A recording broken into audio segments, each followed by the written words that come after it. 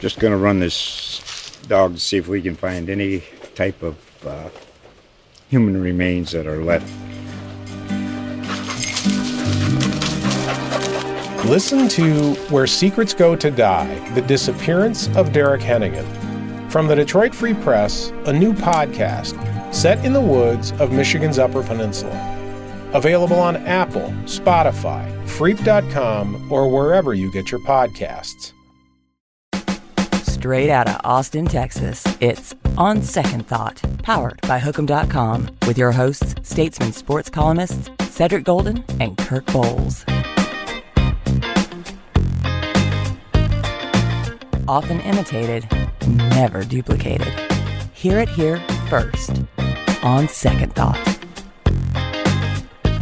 On Second Thought, episode 305, brought to you by Hook'em.com, our good friends at Bud Light. I'm Cedric Golden, and as usual, I'm joined by the Duck, Kirk Bohls. Duck, a great guest on today's pod. It's been a minute since the pod. It's been a minute, so we had to come back swinging for the fences, and we homered into the Crawford boxes because we got Sam Connor, the athletic, joining us. What's up, Sam? I appreciate the Crawford box reference. That's very much appreciated from this longtime 713 resident. Yes, sir. Yes, sir. You're Mr. Houston. So what a crazy summer this has been, hasn't it? I mean, we've had some crazy ones, but they seem to get crazier every summer. So give us your general thoughts on realignment, and do you think it's kind of settled down for a while? I'll start with, I'm glad I got my vacations out of the way early this year. Smart man. And the last 2 summers taught me to do that. not to save all your vacation time for July. So I'm glad I did that. But yeah, I think the major moves are settled for now. Obviously, we still need to see what happens to the 4 teams left in the Pac-12. Stanford, Cal, Oregon State, Washington State, and I'm fascinated to see what happens there. But I think once we get a resolution with those schools, then I think it is going to settle down for a little while, because the SEC's deal runs for several more years. The Big Ten's deal runs for several more years. Obviously, the Big 12, I think, runs through 2031. So that's going to put us in a spot where, of course, the ACC's grant of rights is not up till 2036. So that's going to put us in a spot where I think maybe for a few years it'll calm down a little bit, because everyone else is going to be locked into their TV deals. And I don't know that there's any other natural moves to make. I guess the only other exception could be, can Florida State and enough of those schools in the ACC rattle the cage enough and find a way out of that grant of rights? I guess that's the only next major move I could see happening in the foreseeable future. But until then, I think the way the TV contracts structured in their length, I don't think we're going to see anything major in the next year. But it's conference realignment. It's crazy. So who knows? Man, just an incredible fall for the Pac-12. West Coast football is not dead, but that conference is like just a wasteland. And who would have thought that just a decade or so ago, when the Big 12 was on the ropes and the Big 12 was thinking about going to the Pac-12, and here we are with the Big 12 fortifying and the Pac-12, Stanford and what's the other one? They're hanging on by a thread, trying to get to the ACC, the blue blood academic schools trying to get to the ACC. How shocked were you to see the Pac-12 go away in such rapid fashion? Yeah, I was. And the thing is, I shouldn't be, because we all saw this happen 29 years ago to the Southwest Conference. Mm-hmm. The exact same forces are at play. It's TV contracts, it's television inventory. And it breaks my heart, because I still miss the Southwest Conference, and I still miss having those regional schools together. And I understand that why that happened and why that fell apart in the Big 12 formed. And I understand the reasons why the Pac-12 fell apart and why Oregon and Washington went to the Big 10 and the Four Corner schools came to the Big 12. But it's still doesn't make sense to me because to me, it is completely disruptive to the fabric of the sport and the soul of the sport, which is regionality and rivalries. And you've essentially dismantled a power conference for TV revenue. That's essentially what we have done. For the money. For the money. It's really for no other reason because if the Pac-12 had been able to get an offer, 30. Well, I guess they did get an offer and then they turned it down initially.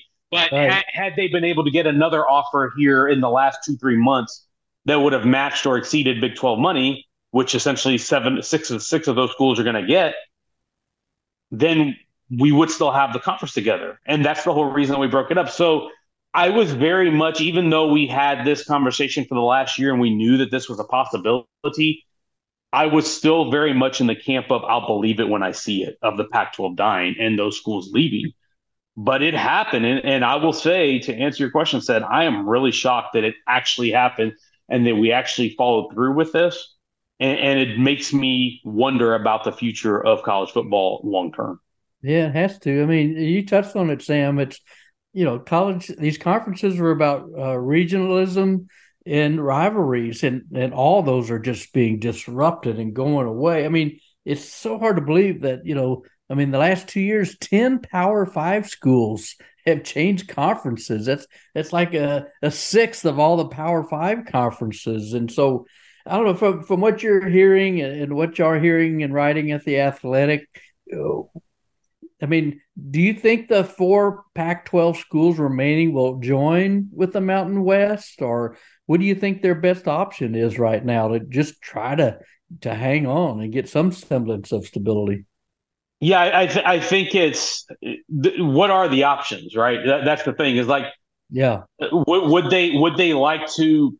I think there's some of them I think would like to reconstitute the Pac-12 and backfill from there, but that's hard because the Mountain West, in order for those schools to leave, they're having to pay exorbitant exit fees. I think $34 million. I think is the tune of what we're talking about. They don't have that. Those are not schools that have that revenue.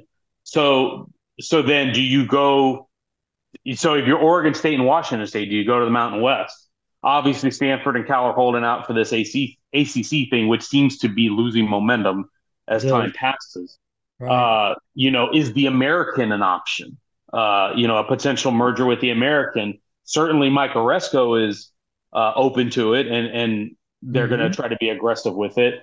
But is that what those schools in the Pac-12 that remain? Is that what they want? I don't know. And that's the thing is that the presidents and the leadership at those schools are going to have to make those calls. But the bottom line is there's no easy answers for any of them because none of those. Certainly, the Mountain West makes the most sense geographically, but you're talking a massive revenue hit. So last year, those 4 schools in the Pac-12, if you include media rights, distribution, and conference distribution, NCAA championship distributions, they were hovering in that $38 to $40 million range of what they got from the conference. You know what the Mountain West schools were getting?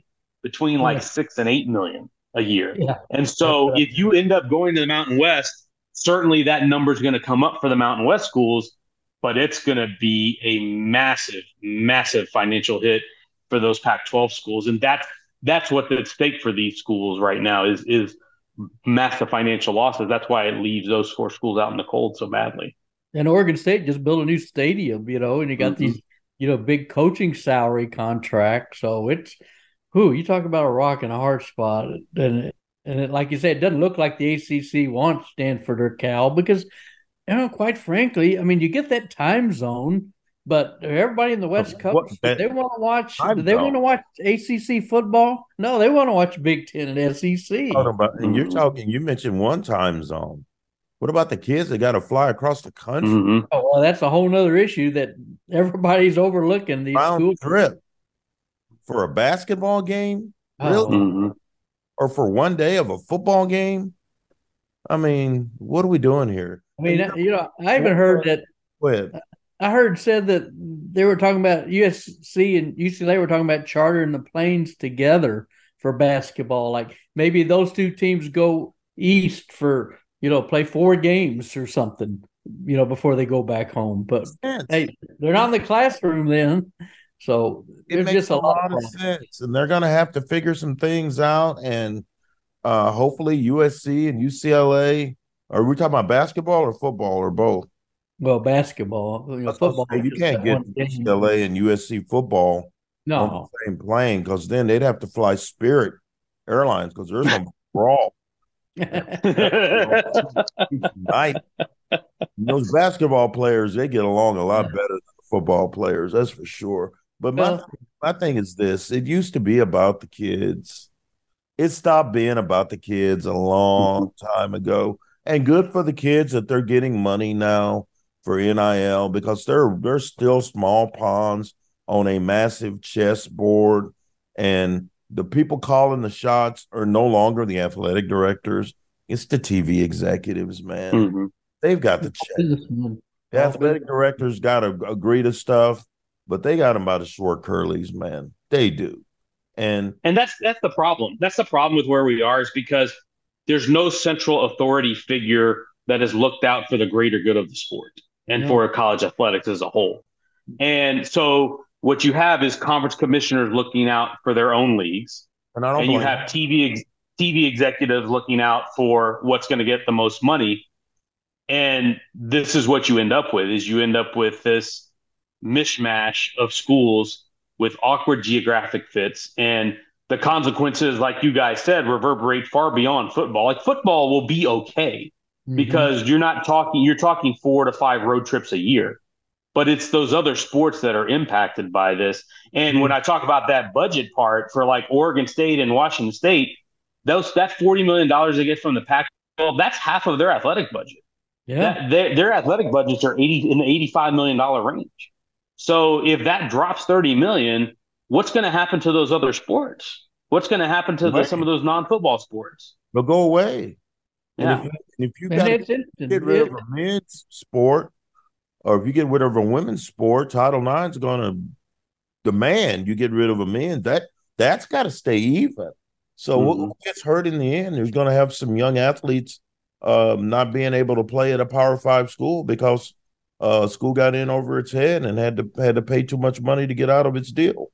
It's just chaos, and like you said, I mean, it's going to be interesting what's going to happen academically. Are we going to have more kids flunking out? What about the mental health? That's such a big issue now on the college level. How is that going to improve with the stress of living up to NIL deals, traveling across the country, getting Zoom calls for your classes? It's just chaos right now. So, but let's talk about some football, because we're getting close. We're within 2 weeks, and is the tech spurt for those who don't know.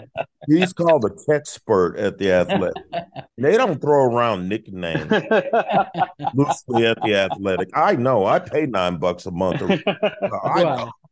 I know. So we are subscribers. So we're going to call him. We appreciate that. What you've been here on campus here at Austin a couple of times, Sam. What is your expectation? You saw where they came out 12th and 11th in the coaches poll and the AP poll. Is that about accurate? Would you have had them higher or lower? Yeah, I think that's fine. I think somewhere in the top 15 is totally fine, because I still do think there's they've got to prove it element to this team. But everything lines up. You look at the talent on hand, the talent they've recruited, and in particular, I think you look at the way the roster's been constructed. When I look at the last 2 classes, how many offensive and defensive linemen they've signed and how good they are on the line of scrimmage, which even you talk to other coaches in the Big 12, they'll tell you that's where it's different for Texas this year. It's on the line of scrimmage. They look a lot better there than they have in quite some time. They just got to do it. And I think it ultimately comes down to, if it comes down to me, Sark, and it comes down to Quinn. And if those 2 guys can deliver, then they're in good shape. But to me, if you're a Texas fan, I think anything less than 10 wins and getting into the Big 12 title game would be a disappointment to me. Oh, yeah. Man, and that brings me to my guy. My guy, my best friend, my brother. Where you going? Where you going? Number 7 in his preseason polls, Sam. Adam 7. Expecting big things. I was buying Number the hype. 7 doesn't sound like a 9-win team to me. Sounds like a 10 or an 11. Well, they should win the Big 12. I mean, like Sam said, it's make or break for Sam and Quinn, Sark and Quinn, and they just got to do it. It's been since 2009 since they won a conference. This is their last. Not that long ago. That's not that long ago. 2009. Wow. So I don't know if is there any concerns you have that when you look at this Texas roster or their schedule, Sam, or do you know, because the Big 12 has been diluted a little bit. I mean, we got 4 teams in it. I think K-State and TCU are, what, 16, 17 OUs in the 20s there. But it looks like a nice path for them, doesn't it? It does. The schedule sets up really, really well. I mean, I think you do have to have a lot of respect for K-State because they won the league and they bring back their starting quarterback and their entire offensive line. So that's a really good place to start for the defending champs. But no dudes. The other schedule sets up well, and Texas has beat K-State the last 2 years, even in its weekend form. When they were 5-7, they beat K-State. They beat K-State on the road last year. So if you're a better team this year, that's a game you should win if you're Texas. Ultimately, what I think this year comes down to for them is not dropping one of those games that they typically do, the ones that you're favored to win, that you have more talent on the roster than, and ultimately you find yourself messing up and making mistakes down the stretch and dropping a game that you should not. Yeah. They cannot do that this year. That is not going to cut it this year. If you lose to Alabama, okay, that's fine. It's in Tuscaloosa. It's 100,000 crazy fans in Bryant-Denny. I get that if that happens. But every other game, you probably should be favored if you're Texas. And so that's why I say I think anything less than 10 wins, I think, is a disappointment for this team. And so to answer your question about roster concerns, I have no roster concerns on this team. I think the concerns I have is, and you hear Sark talk about it, that he feels good about where the leadership is. I think that would be my biggest question because Roshan was such an alpha in this locker room. Bijan obviously meant a lot. Who are those guys? Who are those guys going to be this year? That when you get into those tough games and you get into those rock fights, who are going to be those guys that are holding guys to a standard, holding guys accountable, and playing every play like it's supposed to be played. And as long as they have that from a personnel standpoint, this is, in my opinion, the best roster in the Big 12. Can Sark answer the bell? Can a 13-12 coach I don't think he's ever had a 10-win season. 9-4 is his best year. Can he answer the bell with arguably the most talented roster he's ever had as a head coach? Can he answer the bell and quiet those critics like Bohls who question whether or not 7. I get him 7 to get it done? You're projecting, though. You're projecting a Big 12 title. You're not calling one. Well, you don't pick anybody for the Big 12. Anybody else, are you? Are you picking somebody else, Sid, for the Big 12 title? I may take the field, yes. Oh, okay. Well, you got 36 teams. That's way out on the limb. You pick a team. Come on. Sam and I said Texas. I think Kansas State has a good chance to repeat. Well, they do. And Baylor is up, down, and they're due for an up year under Aranda. Yeah. And Sam, you're out there in Lubbock. Expectations high for Tech. When they win their last 4 in their bowl game last year. Yeah. So, they're very high up here in Lubbock right now. Yeah. And TCU, do you expect to fall off? Yeah, I think they have to. There's too much production loss and too many heart and soul guys lost. It wasn't just the production, just that they lost Duggan, who has been their multi-year starter, Kendre Miller, multi-year starter, D. Winters, multi-year starter, Steve Avila, Quentin Johnston. I mean, these are heart and soul guys on that team. That is hard to replace, but they did do a good job of reloading in the portal. I do certainly Chandler Morris is still there, quarterback. I like getting John Paul Richardson from Oklahoma State. I think he's going to have a huge year at inside receiver for them. Trey Sanders coming from the SEC at running back. I think that's going to be a big addition for them. They do bring back 7 starters on defense, and Joe Gillespie going into year 2 of his scheme there, they should be better on defense, you would think. So TCU is a sneaky team to me. Like I don't anticipate them being back in the Big 12 championship game, but it would not completely shock me if they found themselves back in it. And don't overlook the Sonny Dykes factor. Mm-hmm. Hell of a coach. Yeah. Hell of a coach. Hell of a coach. Yeah. First Texas team to get in the CFP, from the state of Texas. So one team you haven't talked about and you haven't brought up, there's this little team down southeast part of the state called let me look, hold on. Oh, the Houston Cougars. In the Big 12, in the prime time. What's your expectations of your alma mater? I think it's going to be a challenge this year because just like all the other newcomers in this league, they have not been recruiting a Big 12 roster. They have recruited better these last 2 years. Like the high school recruiting has gone up. They're starting to land more 4-star guys. They're starting to beat Power 5 teams for high school guys. And I thought the way they portaled this offseason was really good. Donovan Smith, getting him from Texas Tech, was a good move at quarterback. David Wabu from Oklahoma, the edge rusher, I thought it was a great addition for him for that defense. They're getting a lot of guys with Power 5 experience on the roster. I don't have questions about Houston's first 22. It's that next group. It's that bottom 2/3 of the roster. Is that depth going to be quality enough that when you get into week 8, week 9, week 10, that they can win Big 12 football games? And I think it's going to be hard for them this first year. I do think Dana's a good coach, and I think he's done a good job steering that program. But I think making a bowl game this year would be a very good accomplishment for Houston. I think with this schedule, because this is not playing Tulane. This is not playing East Carolina. I mean, they're playing Texas. They're playing Kansas State. They're playing, of course, West Virginia, who's that one's going to be a Thursday nighter in Houston. So that's gonna be a fun one for Dana. They've got TCU, they've got Oklahoma State, they've got Baylor, and these are all programs that have been recruiting at a Big 12 at a Power 5 level for a long time, and that is going to make it an uphill battle, I think, this first year for Houston. Over under on them wins is like 5. 4.5, yeah.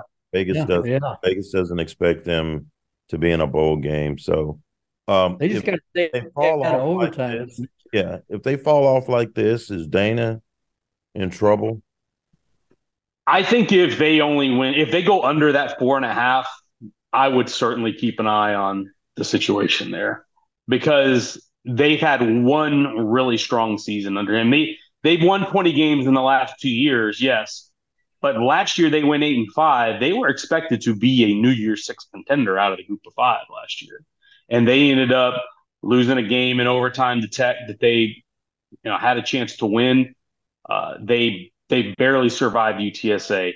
They barely survived Rice. They got hammered at home by Kansas. They lost the close one to Tulane at home. Of course, Tulane ended up being a lot better than we realized. They lost one to Tulsa at the end of the year that they probably should have won. That left, I think, a bad taste in the mouth of the fan base there because last year was supposed to be another double-digit win season, a 10-win year. Maybe you run the table. Maybe you go to the New Year's Six. And they lost some momentum in that. So I think right now you look at it, he had one great season. He had last season that was a little bit disappointing, and then you had 2 rough seasons to start. I think if you go 4-8 this year, you look at the tenure over 5 years, what have you really accomplished? I think it's a valid question to ask. Yeah.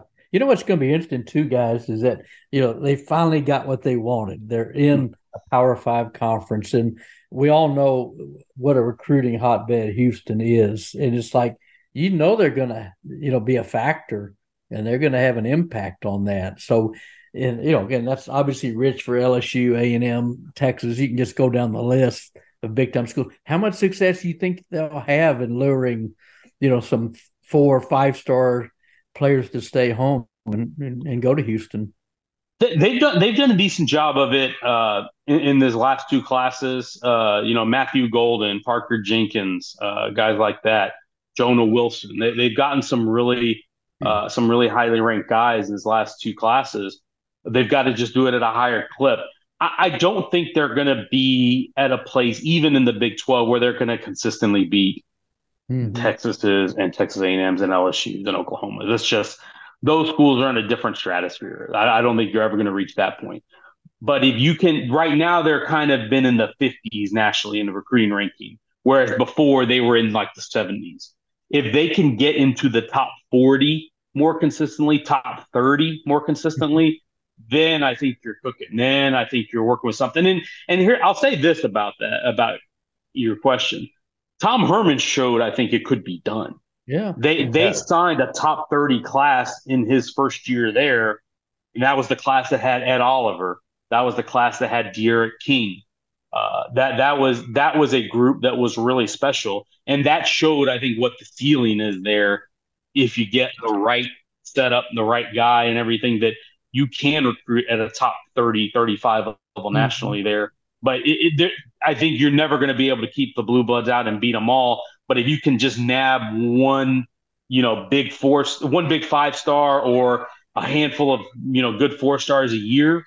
Yeah. And then you're starting to build a roster. And then also, certainly under the current staff, they're always going to be a team that goes portal. Like Dana's always going to go find guys, bounce back guys. And that's where it is. Okay, if you miss on him coming out of high school, well, in 2 years, if he's not playing and he's not happy, let's bring him back home to Houston. Let's get him here where he can play for us. And you can go have fun in the SEC or the Big Ten. And after you rode the pine for a year and a half, and you want to come back home, come on back home. And I think that's kind of their strategy, is like they'll try to get as many of those high school guys as they can. And the ones they don't get, you plug them with portal, and hopefully there are a lot of bounce backs. Well, Sam, I'm going to put you on the spot. Who do you have in the Big 12 championship game? Texas and K-State. I like the teams that are built best in the trenches, which those two, with both of them returning their all offensive lines and starting quarterbacks, I think that's a great place to be. And so I think Kleiman's got K-State going in the right direction. And like we just talked about earlier with Texas, everything is there. There's really I even asked Sarkisian the very first press conference here right before training camp, what's standing in the way of you guys accomplishing your goals? And he said, what's standing in the way is us. We haven't done it. You just got to get it done. That's it. Yeah. And I don't Who do you got? Go ahead. Oh, I got the same too. I got Texas, K-State. Why are y'all so chalky? They're the best teams. All right, go ahead and pick Baker, Sid. I got Texas and K-State. But not because I'm chalky. I just want to be right. Oh, okay. We'd love to be right once in a while. I want to be right. If Texas makes it, I ain't picking against them if they get to Jerry World. I won't pick against them. But I got them at 9-3. I don't have them. I don't have them at 10-2. Well, you got them at 10-2, Sam? Yeah, I got them 10-2 and making the Big 12 championship game for sure. Yeah. So what's your favorite flavor? Is it tropical punch or grape? I was always a tropical punch fan, and Doug drinks all flavors in the spring. I mean, he loves that Kool-Aid in the spring.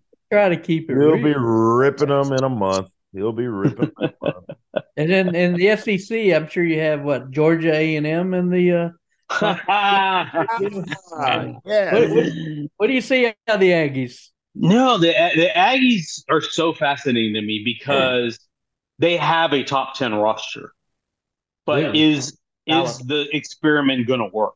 Yeah. Is Jimbo going to really let Bobby Petrino run this offense? If he does, they could be one of the best offenses in the country. When you look at their quarterback, their skill talent, their returning offensive line, they legitimately have one of the best collections of offensive talent out there.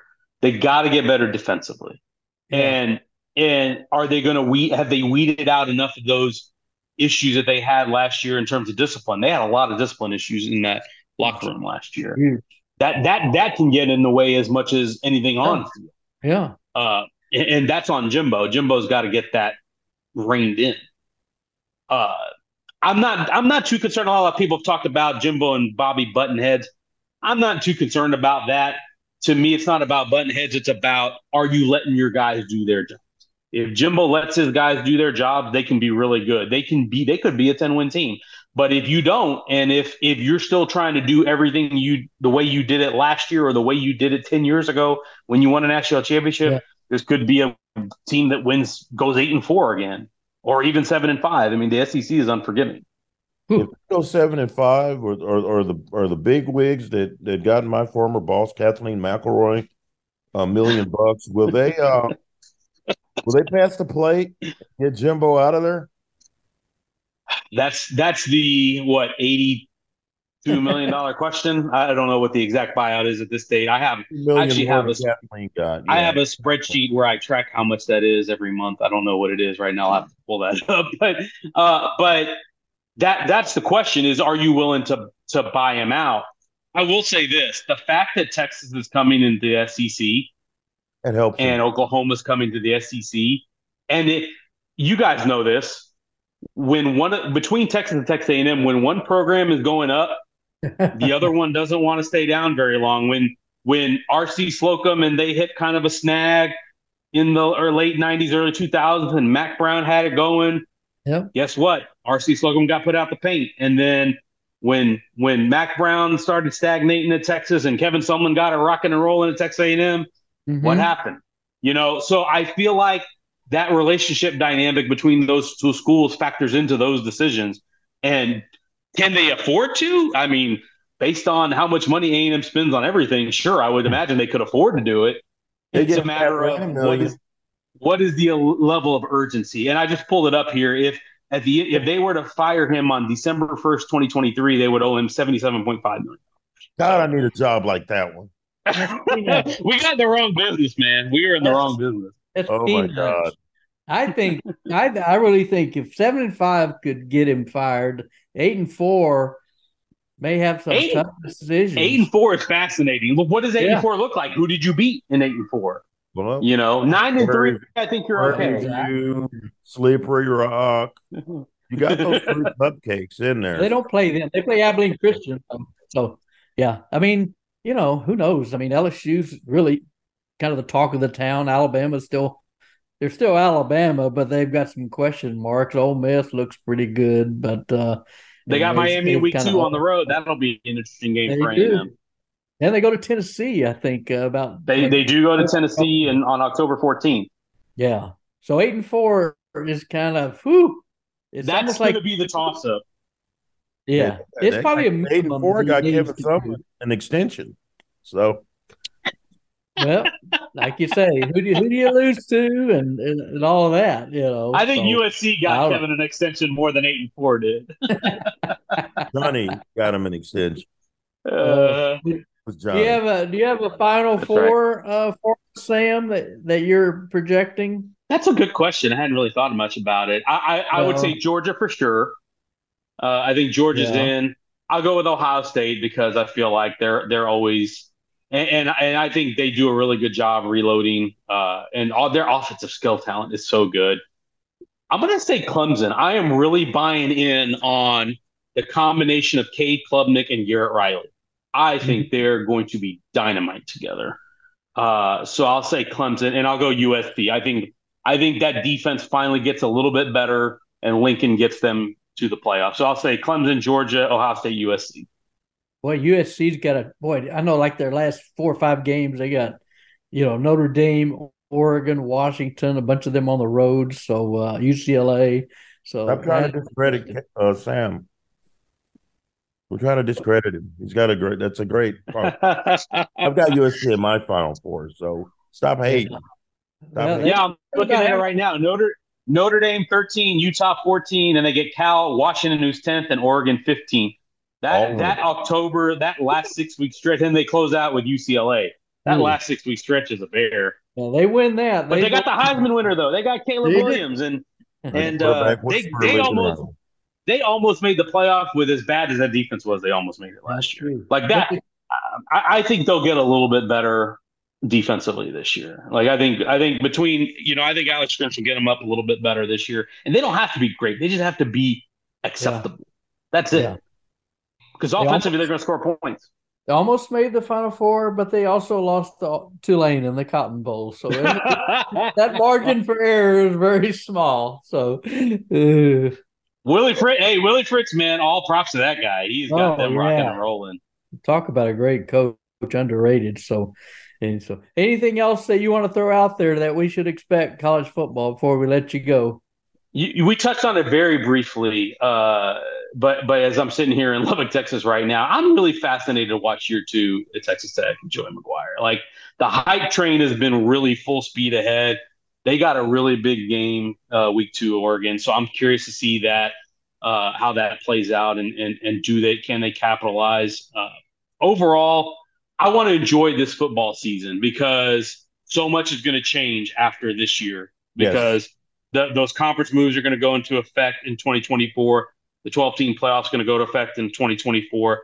And guess what, guys? In this Big 12 right now, this 1 year with Texas still in it and Houston coming in, we've got 5 former Southwest Conference schools here in the league. It's got a little old reunion, and I'm looking forward to that. I'm looking forward to seeing all these schools play against each other this 14-team Big 12 campaign. So I'm just going to soak it all in and hopefully enjoy what is a great season. And guess what? When the national championship comes in January, you guys are coming to my town, coming to Houston. That's right. H-Town. Right. Love it. So I'm excited.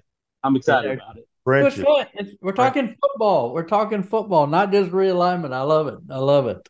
So, Sam, man, it's a pleasure. We'll get you back on during the season. Look forward to seeing you at some games. I'm sure you'll be at the Texas U of H game.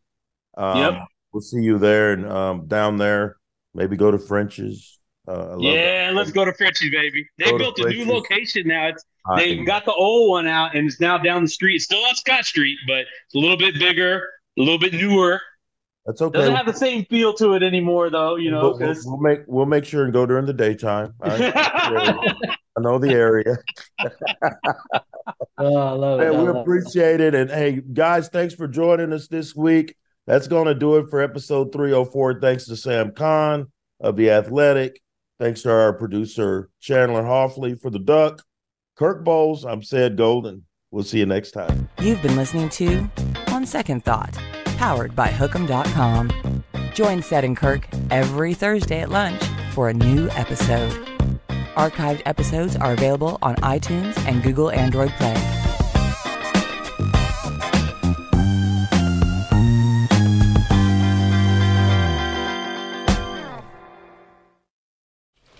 Just going to run this dog to see if we can find any type of human remains that are left. Listen to Where Secrets Go to Die, The Disappearance of Derek Hennigan. From the Detroit Free Press, a new podcast set in the woods of Michigan's Upper Peninsula. Available on Apple, Spotify, Freep.com, or wherever you get your podcasts.